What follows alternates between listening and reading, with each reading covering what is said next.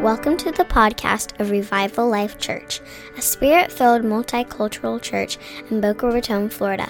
If you would like more information about Revival Life Church or Pastor Carl Thomas, find us on the web at revivallifechurch.org.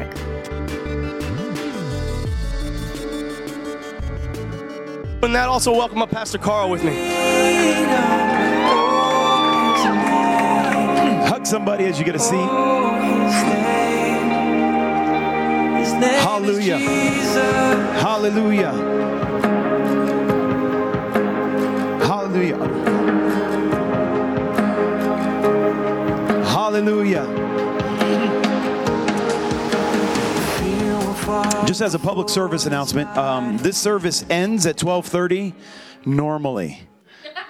Today we're not normal though, so if you've made plans based on our 12:30 time, feel free to leave when you feel like you need to go. Right? But some of us are going to stay and get rocked at the end. Amen. I'm receiving the offering for for Josh and Olivia. Hallelujah. Hallelujah. Hallelujah. I'm receiving the offering for Josh and Olivia. So while you're giving, just keep your heart open. 1 Corinthians 16. It's been a good weekend, right? Woo! Yeah. Natalia's gotten it. Paul had already told the people he's going to take up an offering for Jerusalem. In 1 Corinthians 16, he said, on the first day of the week, each one of you is to put, now this is really funny because now we tell people to give so you can get rich, right? And he gives them all kind of self-centered reasons to give. And Paul just said like this, on the first day of the week, each one of you is to put aside and save as he may prosper so that no collections may be made when I'm come. He's like, listen, I need all of y'all to start giving because I don't even want to have to take an offering when I get there. Have the money ready. Can you imagine in the church if we said, we're going to have an offering next week and don't make us have an offering, have the offering ready. Most people wouldn't come back to that church. But Paul knew what was going on. I'm just going to try to clear my throat. And here's the deal. I know Josh and Olivia. I've spent time with them. These are not wealthy people. Olivia talked about how she used to work outside the home. She still does, right? That's, spoiler alert, she actually still does. And it's kind of crazy. People who have works on 3 continents are still supporting themselves financially. A little crazy, right? And that's nobody in here's burden. That's the burden of Jesus. Amen. You do your part and you give as God leads you. So we're going to give. You make your checks out to Revival Life Church, and in the little note section, just put special offering or missions or whatever you want. All that's going to go to them. If you're going to give online, put in the notes again, special offering and all that. We even eat the PayPal fees on that. If you need a cash offering envelope to give, raise your hand and Usher will give it to you. And while we're doing that, while you're getting ready to give, if you're not sure if this offering is for you, just ask Jesus, are missions important to you, Lord? And should I store up my treasure here or should I give it to missions? Just ask Jesus. We don't want to tell you what to do. Just ask Jesus. And also, let me say this. If you're a person of greater means, They have no problem giving, like, if you feel like the Lord has given you a number and you want to give it, like, bypass us and give it toward a project. So, if you have $10, $20, $30, $50,000 that you want to sow, and to some of you that sounds laughable, but if you have means and you understand what it takes to start projects in different countries and build buildings and all that, they have projects, they have more vision than you could believe. And they have a place for your giving, I promise you. They were just telling me about a $30,000 gift they recently got, and they were able to build a school and a missions training center in 2 different continents. And so, if you're a person of means and you want to fund a project, chances are God has just birthed the project in their heart, waiting to get funded. Right? I mean, it just is how God does it. He gives them a vision, and at the same time, He births a desire to give at the same time. So. And so, again, you can just talk to them directly. We don't have to be in the middle of that. And actually, if you want to do that, we prefer you do it that way. I really feel like there's something on that, though. I really feel like that's for somebody, maybe on the podcast, maybe in the room. And again, you can see them after service. They're not hard to find. So hold your gift. Father, we love you. We thank you that you multiply it. And Lord, we ask that you would multiply it We don't give this to get, but we pray that you would multiply it in the missions field. We pray that you would stretch this supernaturally the way you can do it. You can multiply it supernaturally the way you do it in the mission field. So you would use it to multiply souls, multiply buildings, multiply churches, multiply works. Lord, of those women that Olivia talked last week that they rescue from the brothels, Father, we pray that you would multiply that and you would multiply their rehabilitation and their redemption, Father. We just pray that you would do supernatural things with our money. We thank you that we can earn it. We thank you that we're in a prosperous land. We thank you that we have food to eat and shelter, and we pray that you would bless this offering. We give it to you in Jesus' name. And everybody said, amen, amen, amen. Go ahead and pass the buckets.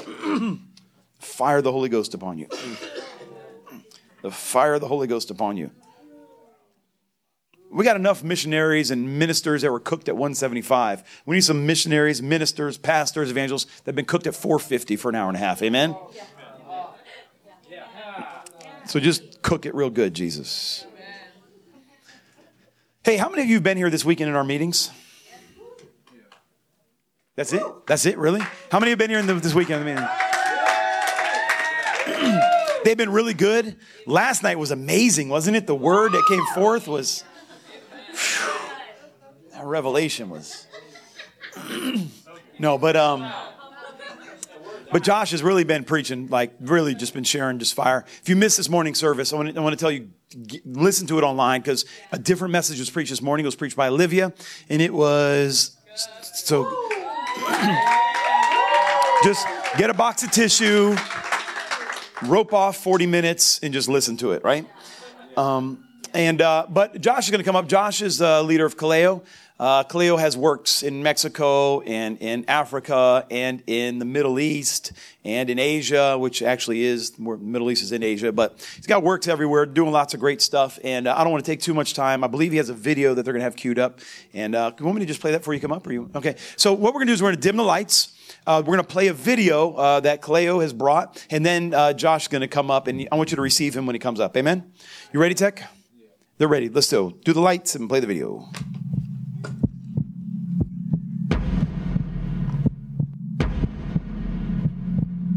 The Spirit of the Lord God is upon me, because the Lord hath anointed me to preach good tidings unto the meek. He hath sent me to bind up the brokenhearted, to proclaim liberty to the captives, and the opening of the prison to them that are bound.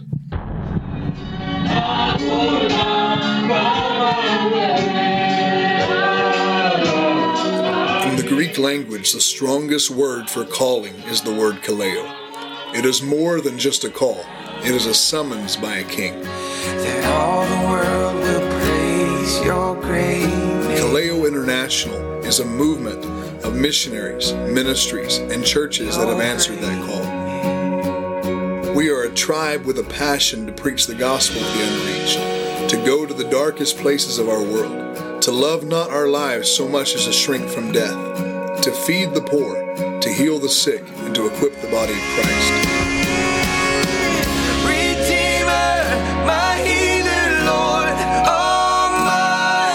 See individuals, communities, regions, and nations transformed by the love of Jesus. If you've never confessed Jesus as your Lord and Savior, raise your hand. At Kaleo, we have heard the summons of our King, and we are willing to go no matter what the price.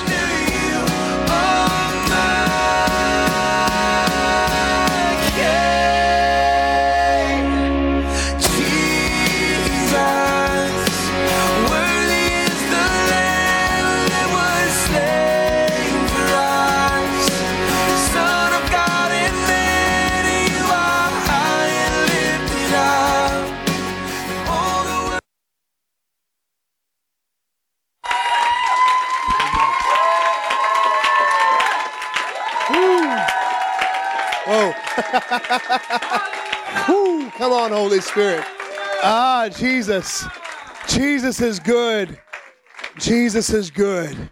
Wow, let's just stand just one more minute. Let's just thank Holy Spirit for being here. Lord, we thank you that you are with us, God. We thank you, God, that you have said you will never leave us. We thank you that your presence is here with us, God. Lord, would you come, and crash into this place And may we experience more of your glory than we've ever known before. May we experience more of your fire than we've ever experienced before. Take us to a deeper place in your spirit than we've ever been before, God. In the name of Jesus. We bless you, we honor you, we praise you in the name of Jesus. Amen. Amen. Wow. Oh, well, it's so good to be with. It is really strong up here. I had a lot of thoughts in my head before I got up here, and boom. Whoo. Yeah. I understand how you felt up here. Whoo. It's intense. There is a lot of glory in this place. Wow. Come on. Hey, Marasa. Holy. I want to share with you today really about the next step in your process and what it looks like to follow after God with all of your heart. What it looks like to follow after God with all of your heart, mind, soul, and strength. You know, we shared on Friday night, I preached on Friday night about the fire and the purifying fire of God. When Moses met the fire of God on Mount Sinai, or not Mount Sinai, I'm sorry, but the burning bush, when Moses met the fire of God and how it purified him, how it transformed him. But what I want to share with you tonight is like after you've encountered the fire, what next? What happens after you've encountered that fire? What happens after you've received your call of God? What do you do to sustain the call of God on your life? Because it's not enough just to begin well. It's not enough just to experience a great revival, a great power of the Holy Spirit in the beginning. How do you sustain that over years? That's the question. That's the question that has been on my heart since God called me into ministry. For me, I'll share a little bit of my story. When I was 9 years old, the Holy Spirit spoke to me. And I grew up in a church that didn't believe in the power of the Holy Spirit. I'm not going to say which denomination they were part of or anything like that, but they didn't believe in the power of the Holy Spirit. Forgive me, Lord. but we're not going to say anything about that. But they didn't believe, actually they taught from the pulpit that the power of the Holy Spirit, tongues, the charismatic gifts had ended when the last apostle died. But I was in the children's department, and there were some missionaries who I think were actually secret charismatics. And they were there from West Africa. I don't know how they got in to speak at that church, but they got relegated to the 9-year-old Sunday school class on a mission Sunday. And they were there speaking to 9-year-olds about their work. They were translating Bibles. They were Bible translators in West Africa. They were translating the Bible into a language called Fang, which they had never had the Bible in their language before. And so they were talking about unreached ethnic groups that had never had the gospel before in their own language, had never even heard the name of Jesus in their own language. And so I remember sitting there 9 years old, and I was thinking to myself, wow, someone really needs to do something about this. I'm glad there are people doing something about this, but someone needs to do more. And the Holy Spirit spoke to me, 9 years old, in a church that didn't believe God still spoke. And if you did speak, you means you were having psychological issues. And I remember sitting there, 9 years old, and I hear the Holy Spirit speak to me. And the Holy Spirit speaks to me, and he says, my son, I'm calling you, and I'm going to send you. You're going to go around the world. You're going to preach the gospel. You're going to reach unreached ethnic groups with the gospel of Jesus Christ. And so I just remember being 9 years old and just sitting. Actually, I was like, God, how can that be? I don't understand. I can't believe it. But the Holy Spirit spoke and said, yes, this is what it will be. And I just simply believed him. And I believed him, and it was like a seed got planted in my heart. And that seed never left. It never disappeared. And even through teenage years, when all of my friends were running off and leaving God, out of all the friends I have from back in the teenage age, I don't know very many. I think maybe one or two of them are really serving God. I don't know anyone that I grew up with that's still really serving God. But when all of them were partying and doing all those things, it never tempted me. Not because I didn't think it looked like fun, but because I had a purpose. Because God had spoken to me. I think the problem in our world today is not the fact that young people it's not the fact that there's too much temptation for young people. The fact is there's no purpose. That's the problem. The real problem for people today is not all the temptation in the world. The temptation in the world is the same. It's always been. If you read the book of Genesis on, there's always been temptation. There were two people in the Garden of Eden, and there was still temptation, and they still sinned. So the temptation has always been around. We try to combat issues in our culture. It's not just the issues in the culture. It is the issue in the church, the fact that we've never taught people to find a purpose from God. We've not taught people how to hear God's voice and to seek Him out and find your purpose. Because once you know your purpose from God, when God has spoken into your life, the things from the world don't tempt you anymore. They don't look as tempting. They don't look as fun anymore. Because when you have heard from God, hey, nothing else can change you from the path where God has you. So being 9 years old, God spoke, and I just believed Him. So going fast forwarding a little bit, first mission trip I went on, I was 16.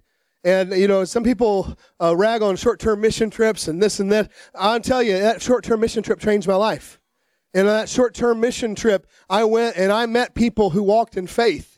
They had to be, because of the denomination we were coming from, the Christians there had to be very, a little bit secretive about their charismatic walk. These were African believers, and they walked in the power of the Holy Spirit. Some of them just didn't care, and they'd pray in tongues. I thought they were praying in African languages, and I didn't know anything about it. And I remember being there and encountering people that had raised the dead, and encountering people that had done great miracles. And I'm thinking, wow, this would be amazing. Fast forwarding a little bit further, God called me and I began to work in Sudan when I was right out of high school. And I remember going to Sudan for the first time, but that was before it split, became South and North Sudan. It's actually South Sudan now where I was. But first time I went there, the Lord just spoke to me so clearly. Bless my parents' heart, they thought that I had lost my mind because I'm right out of high school. I'm going into this war zone, South Sudan, with some people I didn't even know that were going, and that they said I could go with them and help with this church planting team. And so we go into this town, and it's okay if I share some stories?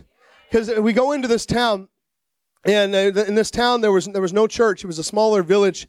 And in that town, they were all from another religion, and not Christianity. They were from another religion. And so, as we go into this town, we're greeted by soldiers at the entrance, and they tell us, they say, I know our chief has given you permission to be in our town, but we want you to know that the LRA, who was a rebel group that supposedly used the name of Christ, Joseph Kony, some of you probably heard about him. His organization had come through and killed about 28 people. 2 weeks before we got there. And so it was still a very active war zone. And so they said, these people came through and they said they were Christians and they killed our people in your God's name. So if you preach your gospel here, we'll kill you, all of you. And so that's not something they prepare you for in Bible school. And so they're like, you can be here, but if you preach, we'll kill you. So I'm thinking, I'm not prepared for this. I have no idea what to do. And I remember being there walking around that village. I said, you can be here. They said, but we're going to watch you. We're going to follow you, and we're going to see what you do. So I'm going along, and I'm with one of the local pastors, and we're just going and praying. And couldn't speak in tongues. I never been baptized in the Holy Spirit in those days. Didn't know anything about charismatic walk at all. All I knew was I just remembered the words of the Lord's Prayer. Our Father who art in heaven, hallowed be thy name. The kingdom come, thy will be done on earth as it is in heaven. And I'm just walking around praying that prayer. And as we're walking around, this drunk soldier walks up to me, and he says to me in Arabic, Khalaja, my white guy, he said, come and pray for my wife, one of my wives, she's dying. And I said, okay, I'll come. So he was drunk and he had a gun, and I couldn't argue with him. So I said, all right, I'll come with you. And so he led me to his house, or kind of rather followed me to his house, and we followed this really winding trail because he was drunk out of his mind. And we finally somehow or another found his way to his house, and he comes in and he just kind of collapses in the corner, and there's this woman that's just laying on a little grass mat, just completely, I don't know if she was fully dead or not, but her eyes were glassed over, her eyes were staring, but there was no life in them. And she had the death rattle sound in her throat. And I came in, and my first thought was, I have no idea what to do, God. I am not prepared for this. I don't even know if I believe in I don't know. All I can think, there's this, you ever been on a swirl where it's like your thoughts are swirling around you, and you're like, I don't even know if I believe in this, but here I am. And I'm the only one. And where are the people of faith and power for the hour? They weren't there. Just me. Sometimes when things happen, it's your opportunity to step forward, because you start looking around. Okay, where's pastor? Where's the man of faith? Where's the woman of God? Where's the man of God? And maybe sometimes God is saying, I'm calling you, because you are called to be a man or woman of God. And so I went in, I laid hands on her. I just remember praying that verse. Your kingdom come, your will be done in earth as it is in heaven. And I knelt down by her. And as I laid hands on her, I just started praying those words. And all of a sudden, after about 10, 15 minutes of prayer, we're in this dark mud hut. There's no windows in it. We're laying hands, and all of a sudden she sits straight up. I almost had a heart attack. It was the most terrifying thing that had ever happened to me up to that point in my life. Because suddenly she went from like dying and like almost dead on the floor to boom, sitting straight up looking at me. We're looking like about a foot apart. And all I could think was, try to act like you've done this before. Try to act like this is normal. My heart's going boom, boom, boom, boom, boom. And all I could think was, try to act like you've done this before. Try to act like this is normal. Try to act like this. Because it didn't faze the African pastor. He was like, oh yeah, we do this all the time. But for me, I was like, my theology just got completely wrecked and completely destroyed. Everything I've ever been taught, everything I thought I knew about healing the sick, no, this is the reality. And I experienced in that moment the reality of the kingdom of heaven. So because of that, her husband got born again. Actually, he screamed and he became the evangelist of the village. And he didn't actually take time to get born again in that moment. He screamed because his wife was walking around and serving him, and she brought us food and chairs and things like that. And he takes off running, and he's screaming in the village, my wife's alive, my wife's alive, my wife's alive. So naturally, he brings all the other soldiers, the same ones who said they'd kill us, the same people that had said, you can't preach the gospel.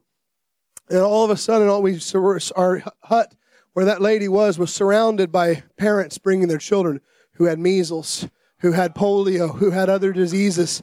And we were laying hands on them. And the power of God moved. And those same soldiers who said, we'll kill you if you preach this gospel here, were the first ones to put down their guns and say, we'll follow your God. Because it's your God that really has power. So after that, I began to hunger. I'd always had a hunger, but I began to have even a greater hunger for God. There must be more to this supernatural walk than what I've ever imagined before. There has to be more to this than what I've dreamed of. There has to be more. I've seen it now, and I can never let go. And so after that, I went to Uganda. I went to northern Uganda. There was a great revival happening there. And it was in the middle of, they were in the middle of the LRA wars in northern Uganda at that time, but it was toward the end of it. And there was a great revival where they had actually, by prayer and fasting, had driven out the LRA, the rebels, out of northern Uganda. And it's one of the greatest untold stories of revival in Africa is how the Christians in Uganda drove out the rebels through prayer and fasting. And they actually went and destroyed the altar sites of this rebel cult. Amazing miracle story, but for another time. And so I went into this in the middle of this revival. And man, I was watching all of these African brothers, filled with fire and power.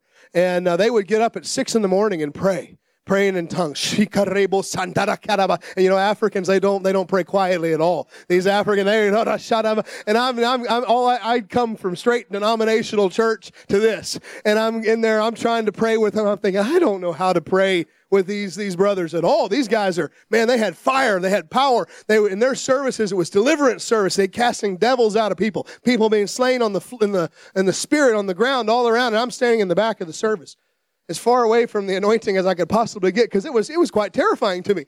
And I'm watching all this stuff happening. And finally I went up to one of the pastors and I'm like, brother, I said, what do you have that I don't have? I said, because you have something I don't have. And they said, brother, you need the fire of the Holy Spirit. They said, you need the fire. And I said, what is the fire of the Holy Spirit? I said, I want it, whatever it is. They said, we will lay hands upon you and you shall receive the fire. And I said, I want it. You like my African accent? And so they laid hands on me and the fire of God came on me and I started speaking in tongues. And I never heard people speak, I'd heard people speak in tongues. I thought they were speaking their local languages. And so when they prayed for me to receive the baptism of the Holy Spirit, I started speaking just like them. So I was so excited. So I went out on the street that next day, and I'm like coming up to people, because I thought for sure God had given me a choli, which was their language. And I thought, this is awesome. God gave me a choli. I found out it didn't quite always work that way. But it sometimes does, but it didn't work that way for me in the beginning, at least. And so I began this Spirit-filled walk, and the Spirit-filled walk was unlike anything I'd ever experienced. I went back to the same church, and they had no idea what to do with me. It was both terrifying and exciting for them at the same time. They loved that people were being saved, but they were like, okay, and so they gradually got sidelined a little bit. And but I began to experience more of the power of God as I pressed in. We pressed in more and more and more. people was like, we can't deny the miracles that are happening. We can't deny the salvations that are happening. And so we began to go to different places. I kept working in Sudan for some years and went to a place, another region in Sudan, to go pioneer. I asked the convention that I was working with there, I said, where is the place that is the darkest and the dangerous in this nation? And I said, would you please send me there? I said, give me some place that no one else wants. And they said, well, we've never had anyone ask that before, so we'll give you this region. They gave me the Upper Nile region in Sudan. They said, go, there's some pastor there who's from this denomination that we sent there 5 years ago, and we've not heard anything from him. But occasionally, every year or so, we'll hear back that he's alive. And we think he has a church, but we really don't know. And they said, you have to take, it's 2 flights and an 8-hour boat ride and a hike to get there. I'm like, sign me up. That sounds wonderful. So I went there and we started working in that region, and we got to that place, and it was the middle, and literally the middle of the desert. It was the local, the NGOs that worked there called it the armpit of hell. They're like, it was the roughest part of East Africa I've ever been in. And you go there, it's just flat desert everywhere you go, and there's one river that runs through it. So we go to work in that area, and it was a place that had been just destroyed by the war. And so the war was, it had been horribly affected. So I started going there, and I just was believing God for revival in that region. And so I spent about 5 years, all told, about 5 years going back and forth and believing God for revival. The Holy Spirit spoke to me when I landed there that we were going to see the blind eyes open, the deaf ears would hear, and that many thousands of people would come to Jesus. So as I set my feet there, I'm thinking, okay, all right, bring the blind, bring the deaf, let's do it. And so I started going in every church service. I'd pray for blind, I'd pray for deaf, I'd pray for lame, I'd pray for crippled. Nothing. For 5 years, I was continuing to work in that area, and I saw nothing. Everywhere else I would go in the world, I was still traveling other places. Power of God was being poured out in incredible ways. That place, nothing. Not one miracle. Occasionally, like a headache would get better or something like that, and we'd be like, okay, this is awesome. All right, we're pressing forward. But I'd pray for the blind, I'd pray for the sick, and nothing would happen. And I began to cry out for the Lord, and I began to learn in that season that when God gives a promise, oftentimes we think, okay, God said it, therefore in 3 minutes it's going to happen. I'm going to tell you the reality. I want to be very honest with you. Some of you have promises of God over your life that you've been waiting on for 5, 6, 7, 8, 10 years even. Sometimes, some of you even more, where you've been clinging on to something God has said and it's not happening. What do you do when God has spoken something over your life or put a passion in your heart that you're not yet seeing fulfilled, that you're not yet seeing happen? What do you do with that? Many of us expect that when God gives us a calling, that when God says something over our life, we'll never encounter opposition. That's a lie. There will be opposition. You cannot be a warrior without a war to fight. Hey, you are called. We are called into the war. And when we're called into the war, the reality is there will be warfare. And what are you going to do when the enemy comes up against you? What are you going to do? One of the things that I think is one of the great forgotten virtues in the church is long-suffering. You know, many of us want the gift of faith. We want the gift of power. We want the gift of miracles and healing. And it's wonderful. But there's one of the fruits of the Spirit that sometimes we forget about, and that's that fruit of the Spirit called long-suffering. And it doesn't mean that you suffer long. It means that you have patience. It means that you're willing to stand on the promise of God, even when you're not yet seeing it fulfilled, to stand on the promise of God. So I spent some years working in that area, crying out for God, praying for the blind, praying for the sick, praying for people, not seeing anything. Went back actually about 6 months before we were set to get married. I went back. We'd felt the Lord leading us to transition out of that area. I was going to work in another part of Africa at that point. And I was back and I was visiting, and I asked them to take me to the place. There was a place that none of the locals would ever go with me to. And they called it the place where the devil lived. I'm like, let's go there. Let's go there. That sounds like the right place to go if we want revival. And it was this area that basically was a huge stronghold for witchcraft. And there was a certain group of witches that controlled this entire area. And they said, across this river, we don't go. Christians don't go across that river. And if you go across there, it's very likely that they'll kill you.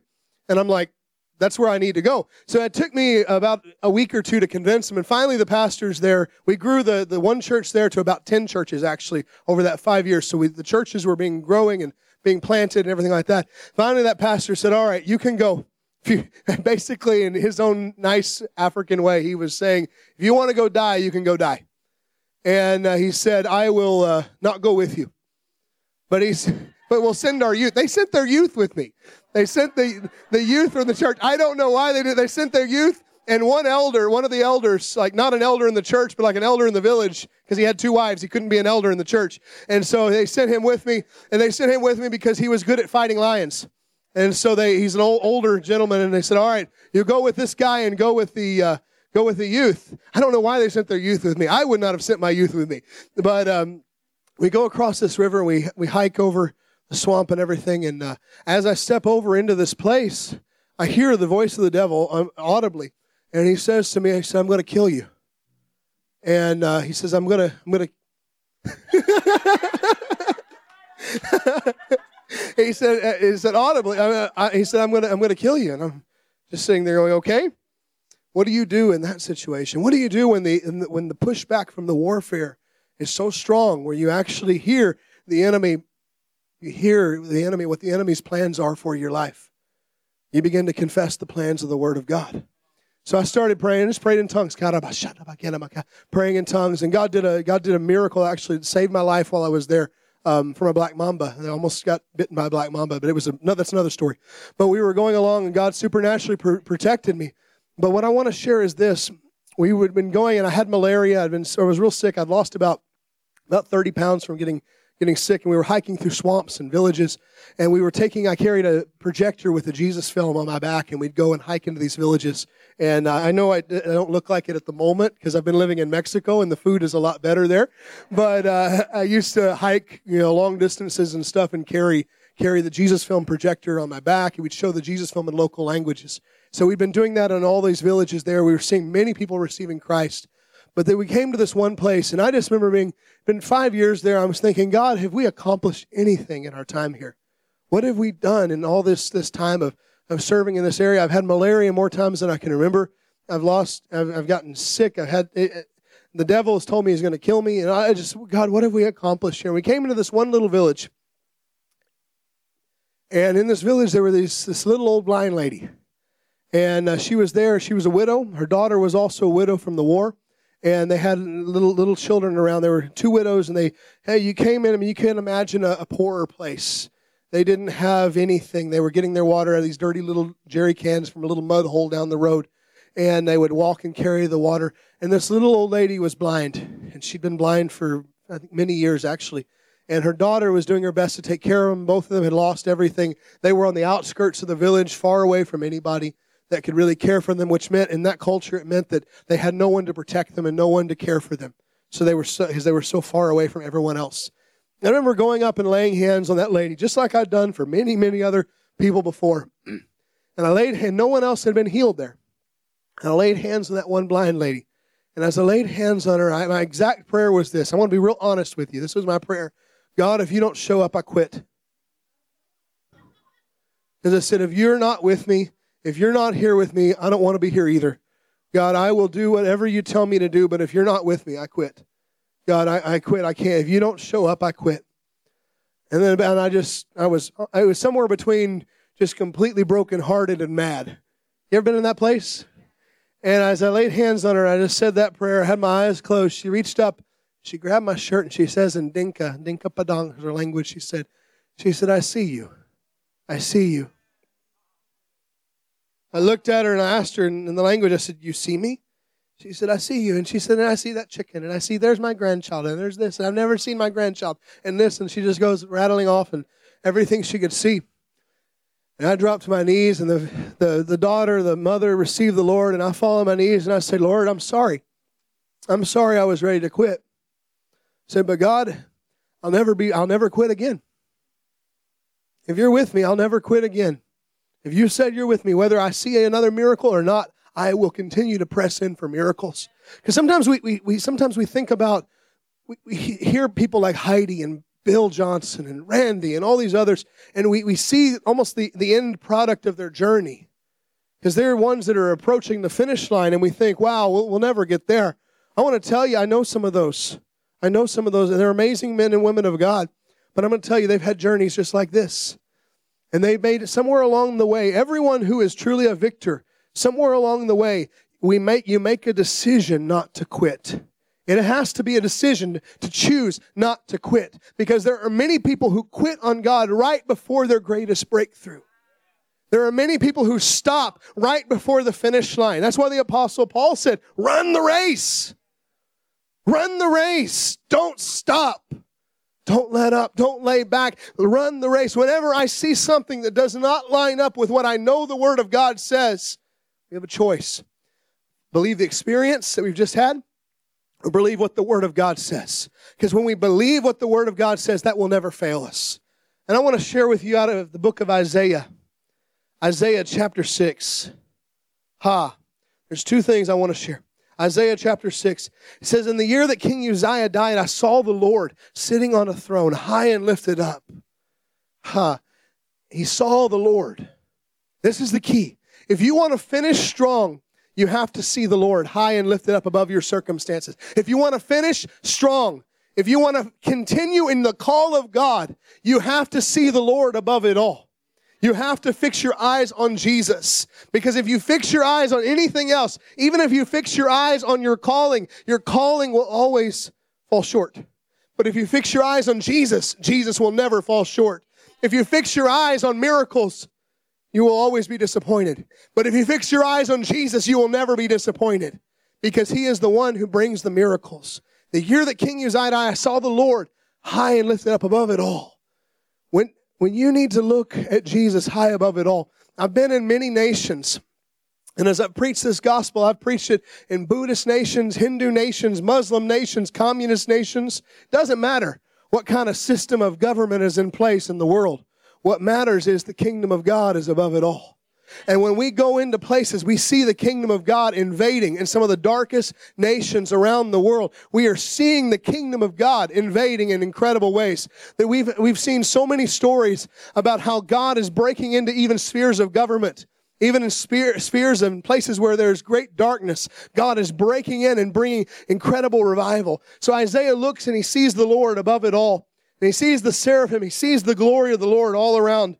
And the train of the Lord's glory was all around. And the angels cried out and they said, holy, holy, holy is the Lord Almighty. The whole earth is full of His glory. And at that sound, the doorpost and the threshold shook. And the temple was filled with smoke. Then Isaiah said, woe is me, because I'm undone. Because I am a man of unclean lips, and I live in the midst of a people of unclean lips. For my eyes have seen the King, the Lord of hosts. Hey, so the first step is to see. And to see, and when you see, seeing Him as He is will shake you down to the core of who you are. Because you better believe that as the threshold and the doorpost shook, Isaiah also shook. Because when Isaiah saw the glory of the Lord, you know, the glory of the Lord, we preach about the glory, and oftentimes the danger in our charismatic Pentecostal theology is to talk about the glory in such a way where it's almost just something we come and experience on Sundays. But the glory of God is something even greater than just simply falling down or just simply being touched. The glory of God is encountering Him as He really is, and then carrying that encounter the rest of your life. Then living out of that place of an encounter. Hey, so Isaiah sees the glory of the Lord and it shakes him. I'm going to tell you something. If you've never truly been shaken by the Lord, then you're not ready for you're not ready to carry the glory. You cannot carry the glory without being shaken first. And the shaking is this. It's everything the enemy can throw at you. That's shaking, obviously.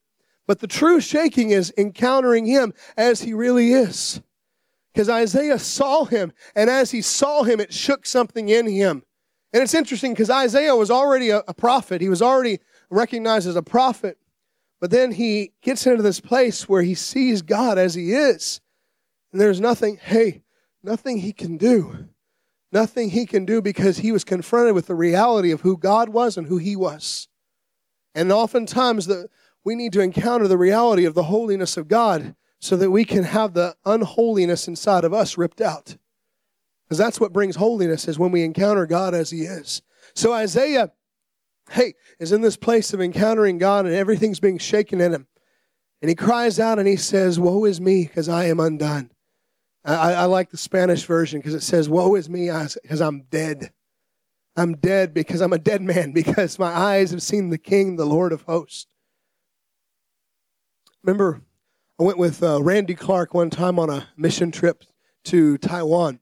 And I thought it was right after I'd been filled with the Holy Spirit. I'd been working in Sudan for a number of years at that time. And I went on this mission trip, and I was like, this man heals the sick like anything I've ever seen. I want to go learn how to heal the sick. I want to go learn how to minister there. So I went on one of their mission trips. And so I go on this mission trip, and we're in this stadium event in Taiwan. And I thought I was there to minister and like pray for healing and everything like that. But the moment I got there, I had this encounter with God that was unlike anything I'd ever had.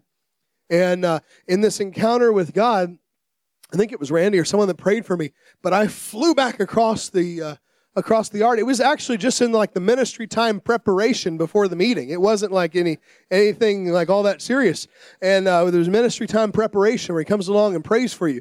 And I fly back, and I'm stuck on the ground, and I'm in this just stuck. It's like this, just stuck, completely stuck on the ground. Couldn't move. But it was, a lot of people have experiences like this, and they come back with like visions of angels in heaven and gold dust and things like that. It wasn't like that for me at all. I didn't see anything. I didn't see angels. I didn't see seraphim. I didn't see any of that. Let me tell you what I felt. I felt like someone had plugged me into the wall socket. And I felt electricity going through my body, and I felt like I was going to die. I felt a fire. I felt like someone had poured gasoline on me and lit me on fire. And inside, maybe out, I don't know if I was screaming on the outside or just on the inside, but inside I was going, ah, because it was the most terrifying thing I've ever experienced. But I knew that the holiness of God, one of the words for the glory is the word kavod in Hebrew, and it means the weight of God's presence. Hey, you realize God's presence has a weight. That's why people fall down. It is that manifest kavod, that manifest presence of God that actually comes on us. And sometimes we can't even stand because that presence of God is so much on our lives. And the reason that's on us is because it needs to crush things out of us. And it needs to take us lower. Because unless we go low, we can't go high in Him. Does that make sense? We're called to first go low because we have to humble ourselves. I'm telling you, it's a better thing for you to humble yourselves than for God to have to humble you. So I was in that place, and God's presence was on me. And I remember screaming and saying, God, you're going to kill me. You're going to kill me. I can't remember if I shared this on Friday. I had 2 encounters like this. So I might have shared the one different one on Friday night. But this one was the most powerful. And I remember laying on the ground and feeling this weight of God's presence. And I think my eyes were open, but I couldn't see anything. And I felt like I was being electrocuted, burned, and crushed all at once. It's a wonderful feeling. And I'm laying there and I'm screaming, and inside I'm screaming, God, you're going to kill me. You're going to kill me.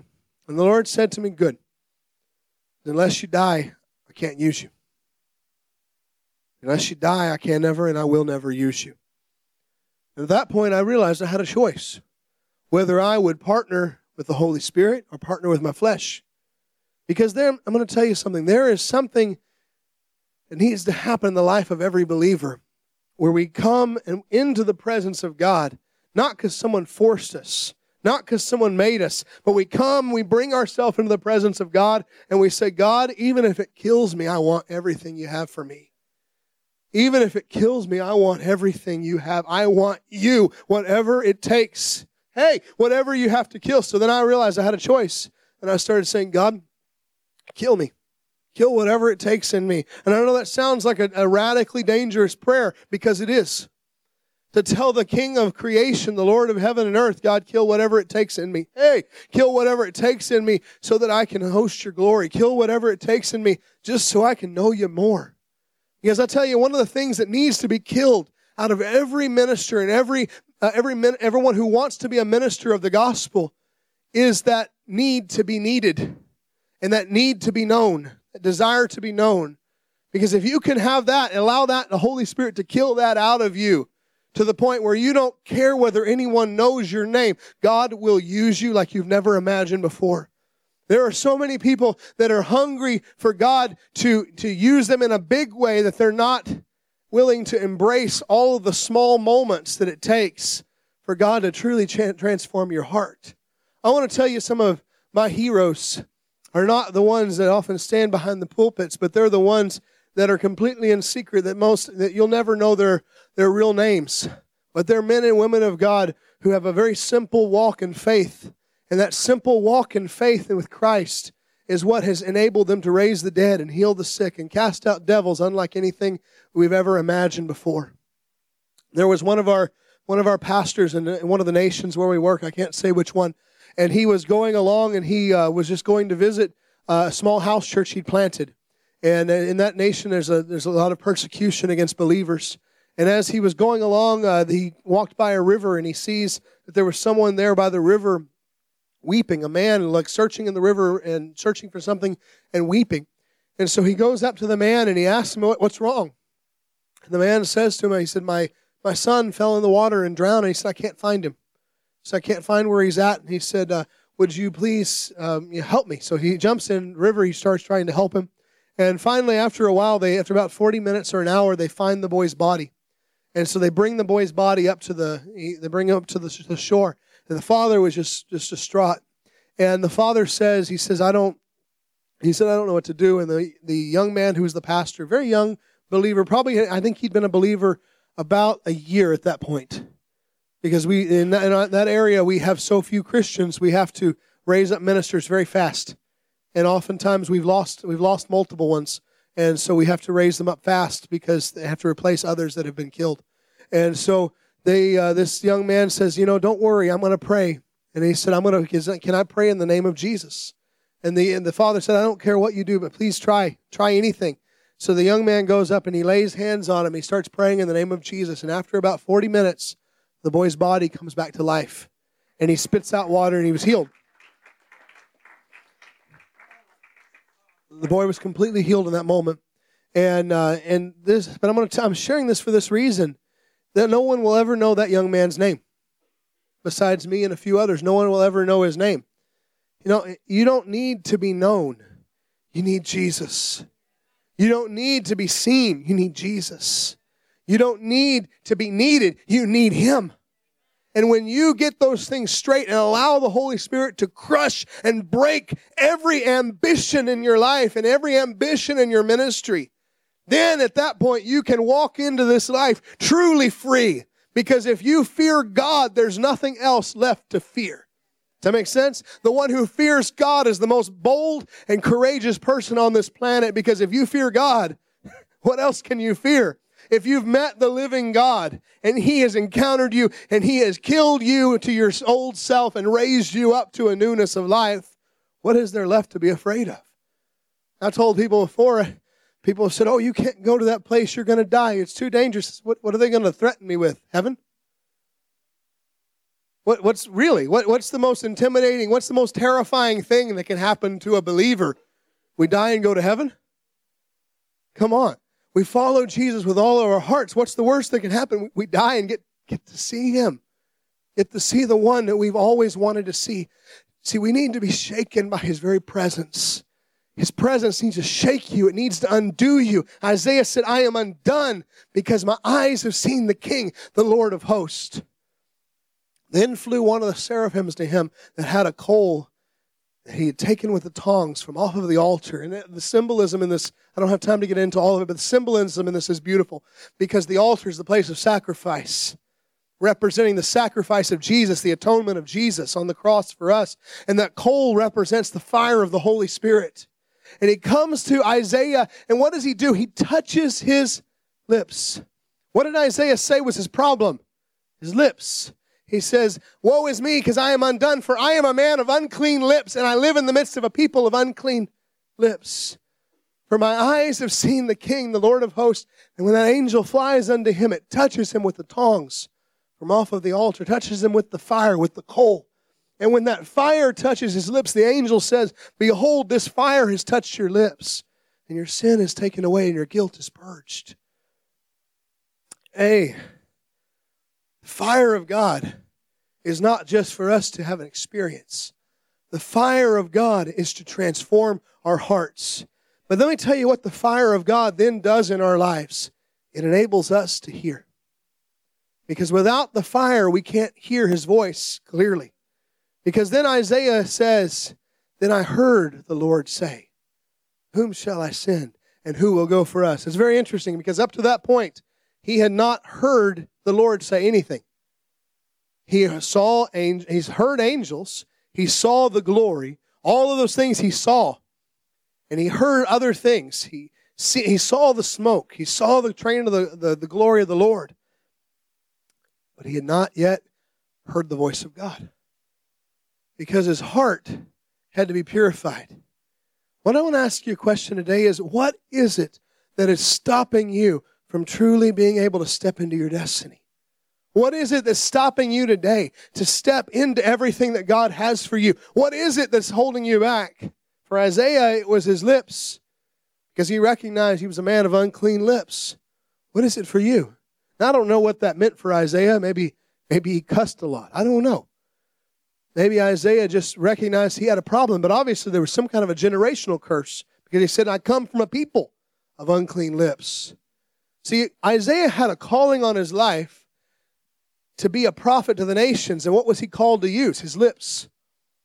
What did the enemy distort? His lips. He distorted his mouth. He tried to impair his ability to speak, because that was the calling on Isaiah's life, was to be a prophet and to speak the word of God. So when Isaiah was touched by the fire, he was touched by the fire in the very area of his weakness.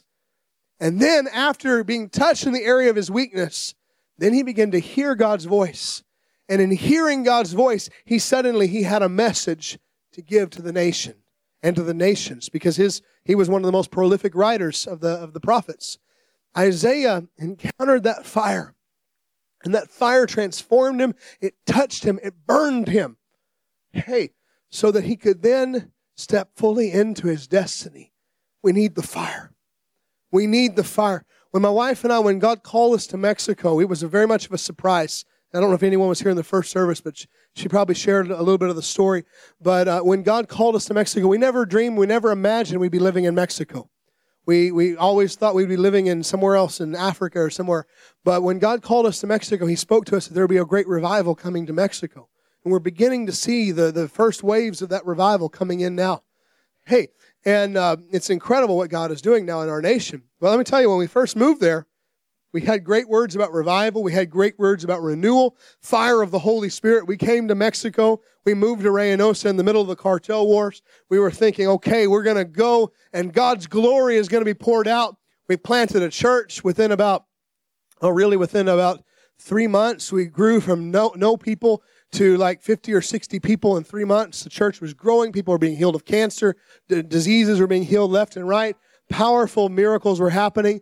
I left for a short trip to Africa. I came back, and our co-pastor had taken the church, taken it from me, kicked us out, came in. He owned the building, so he could do it. And so he came in. Next thing we know, we got kicked out. The church they decided they wanted to go with us. And so he kicked them out too.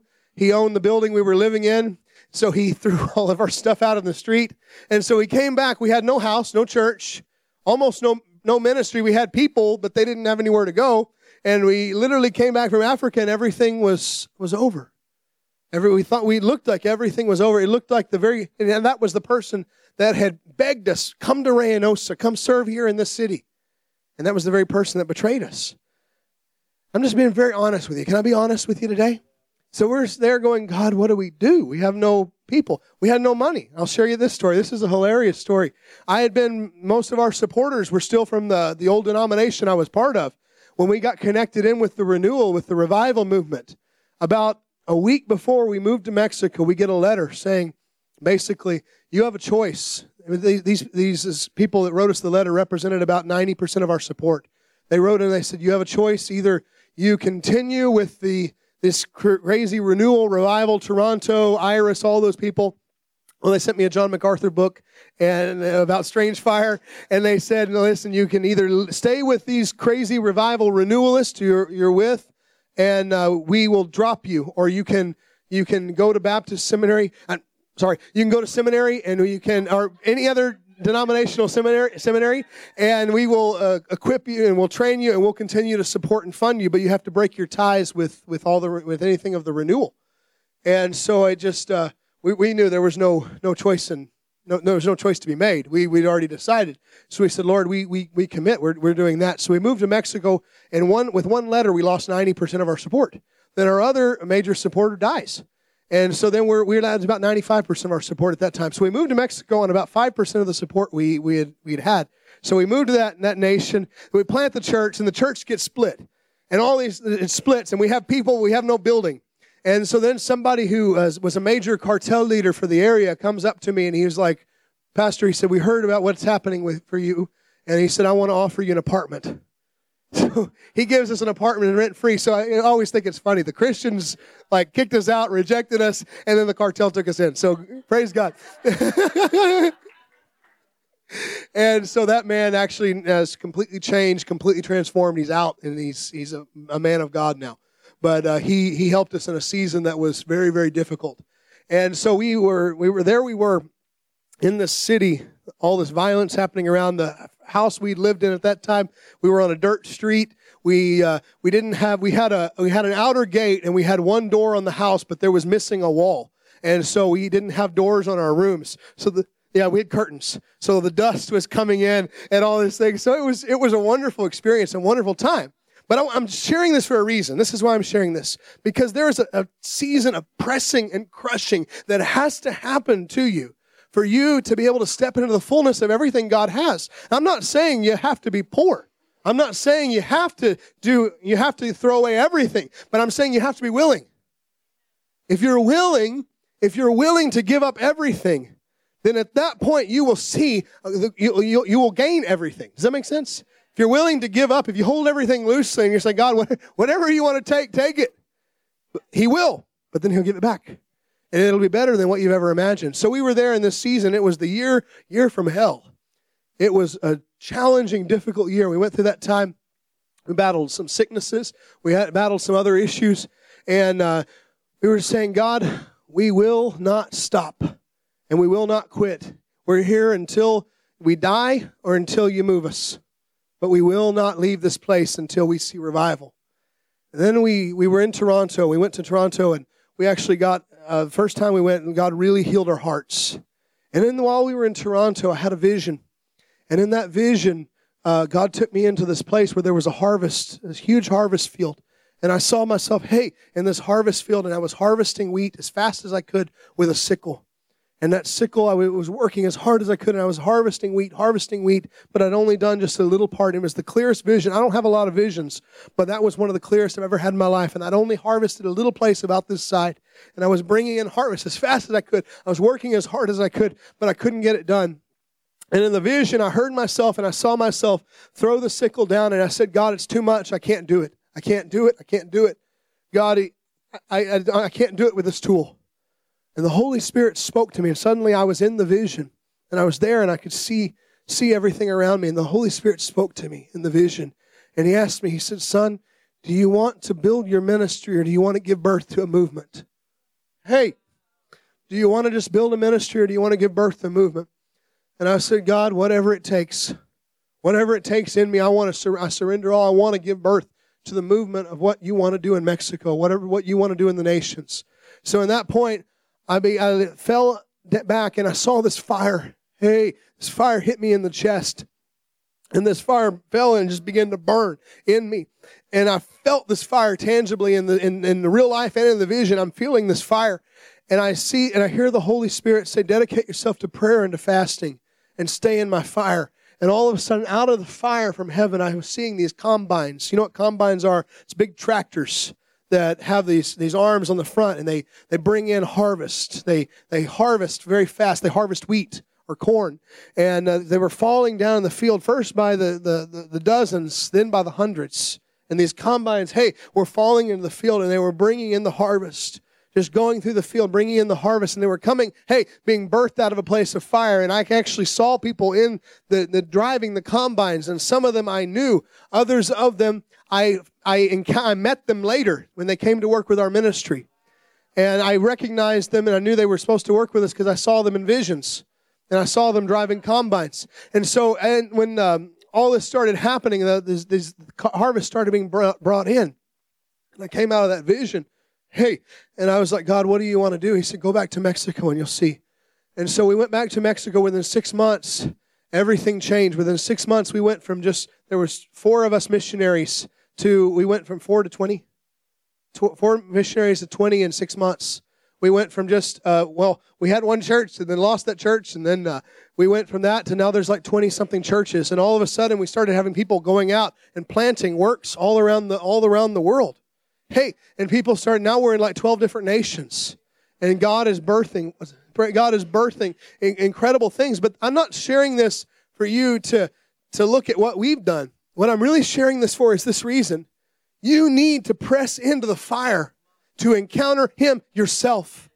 Because in every one of us, there are things in our lives that when we get pressed, when we get pushed on, when the circumstances of life push against us, there are things in our life that come out that we don't like, that aren't good, that are against the Holy Spirit. And the Lord wants to come in and He wants to crash in and break those things down so that we can step in to everything He has for us to do.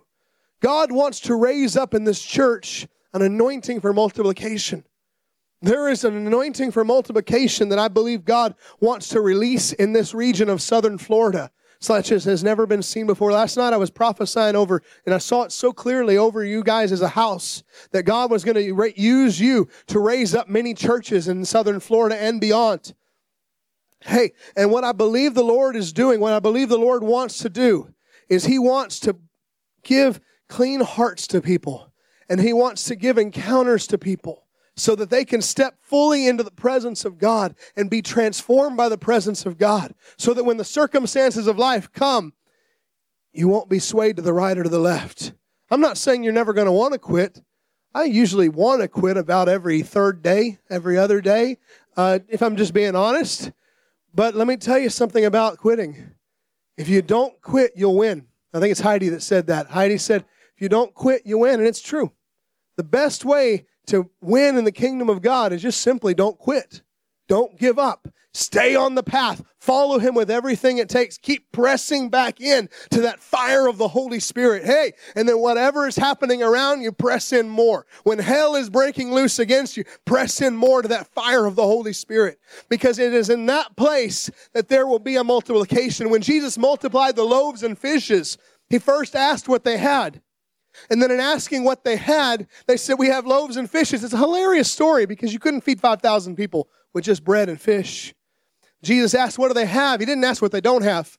So many people, when God tells them, I want you to be a missionary, I want you to be a minister, they say, well, I don't have this or I don't have this. God is not interested in what you do not have.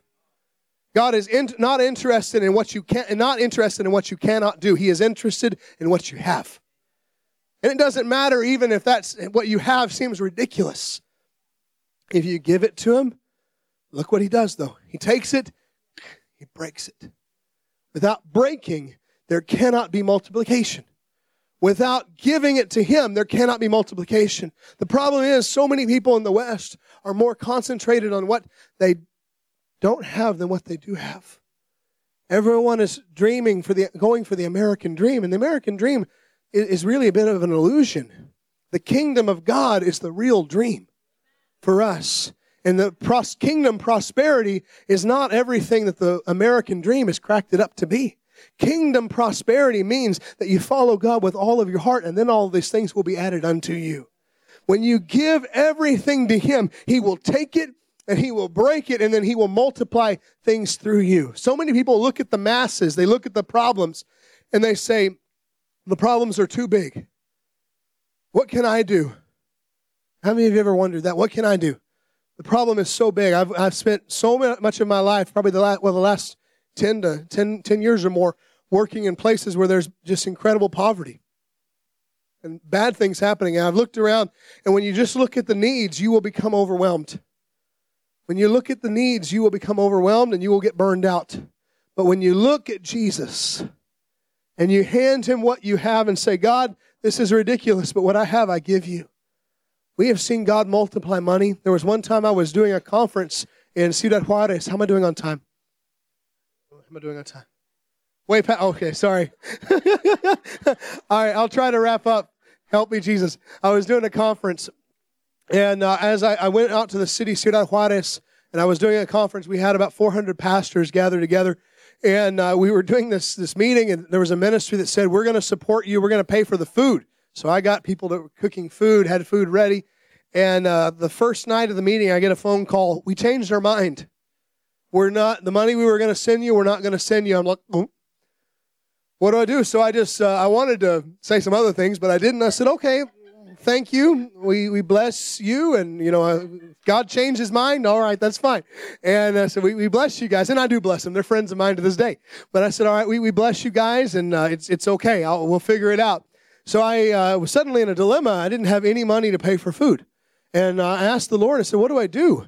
And the Lord said, take your money. I was in college in those days. And the Lord said, take your money for gas and your own food money, everything you have for yourself. He said, I want you to take it all and use that to feed the pastors of the conference. So I said, okay. He said, I said, but how do I get home? Because I drove my little Crown Victoria car, and it had got very bad gas mileage. And I said, how do I get home? The Lord said, don't worry about that. It'll work out. So I said, okay. I took every penny I had, every peso I had, and we used it for the conference. The glory of God came. We had just enough food. It was wonderful, powerful. I had no money at the end of the week. And I was stuck about 9 hours from my home.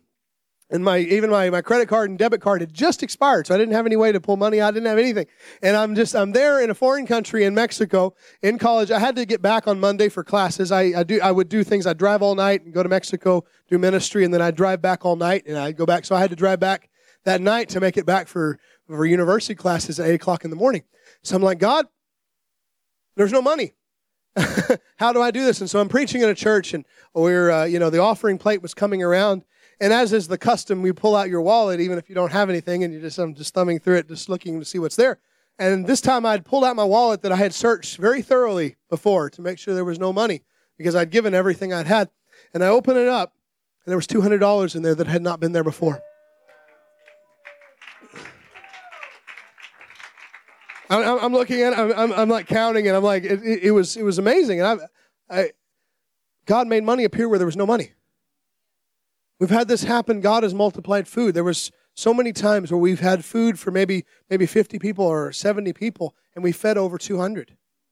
This has happened multiple times, 200 or 300, multiple times we've seen this happen. I've seen God multiply Bibles. I've seen God multiply school supplies. There's one time we took enough school supplies. We were doing kids rallies and evangelistic events for kids. We had school supplies for 1,700 children. And we gave out school supplies, and we counted this. We documented this to over 4,000. Over 4,000 received, and we did not skimp on anything. We did not, we just kept finding school supplies. We'd go out to the van, we'd take everything out of the van, and then someone would come back and they'd say, who put these extra 2 boxes of school supplies in the van? We're like, we don't know, but we'll take it. So let me tell you something. What I believe God wants to do today is remove excuses. It's time to live a life of no excuses. So I shared these testimonies today because I believe there are many people here who've lived off of the excuse about I can't serve God because of what I don't have. And I believe the Lord is wanting to crash in and break lies. Maybe for you, that area was finance. Well, you need the fire of God to touch you in the area of your finance. Maybe for you, you have been saying, I can't serve God because I have this addiction. I have this problem. I have this issue. You need the fire of God to touch you in the area of your problem, just like Isaiah. Maybe for you, it's the area of your family. Maybe your family has been the reason you can't serve God. Well, you need God to come in and touch you in the area of your family so that you can serve God. What is it that has been holding you back from multiplying? What is it that's been holding you back from serving God? It's time to step in. It's time to step into the fire and allow Him to multiply. Because without the fire falling on us, we cannot see the multiplication. Without the breaking, there cannot be the multiplying. So I want to just bless you guys, and I want you to stand to your feet now. If I could have somebody on the piano or something, if any of the worship team can move, it's okay. If you can't, don't try to move if you can't move. But if there's anybody who can play anything that sounds good and has anointing, I'd like to ask you to play something. Jesus. And I want to ask today, we're going to pray for those. If you need to be dismissed, if you need to go because of your kids, I know it's probably way past time. Forgive me for this. But if you need to go, we bless you. And I want to pray over you now. But if you want to encounter that holy fire of the Spirit, if you need more, I want to ask you just to come now. if you're desperate, if you want to serve God, but there's been areas where you're like, I want to serve God, but I can't serve God, but there's this area. I feel like some of you today, need to come to God with what's in your hands. And you need to extend to Him what's in your hands. Some of you need to give up things. Some of you have jobs that have been, it's become an idol for you. For some of you, your career has become an idol. It's time to give that to Him. The Lord will not allow you to serve Him while you have idols in your heart, because your idols will eventually become what you serve.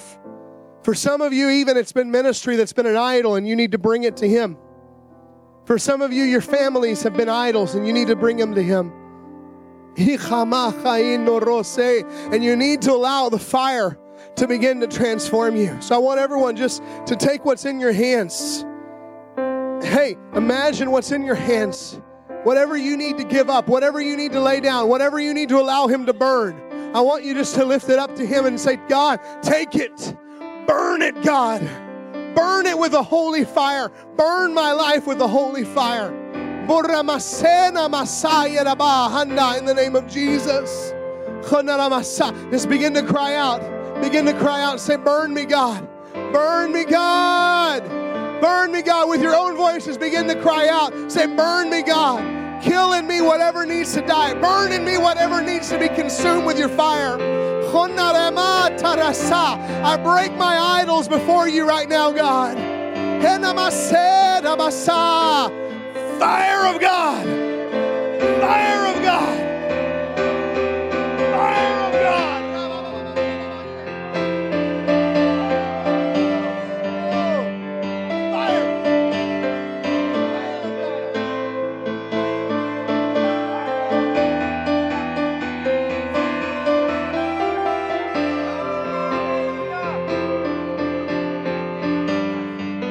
Don't stop pressing in. Don't stop pressing in. Burn us with your fire, God. I want every voice crying out, crying out. Burn us with your fire, God. Burn us with your fire. Burn us with your fire, God. Holy, holy, holy is the Lord Most High. Burn us with your fire, God. Burn us with your fire, holy fire. Lord, I must say, burn with fire, God. Fire, God. Burn it with your fire, God.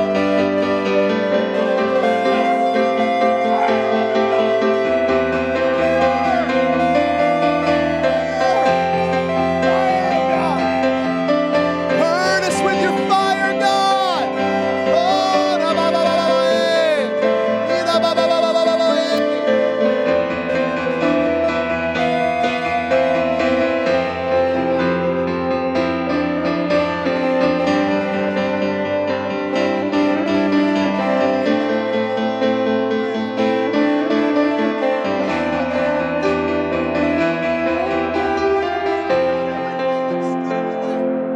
Move it, God. Burn, burn, burn, burn. Fire of God.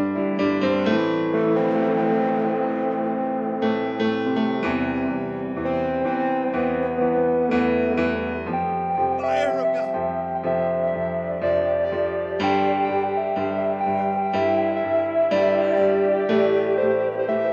Come on, continue to press in. We're going to pray for everybody who wants prayer. Continue to press in.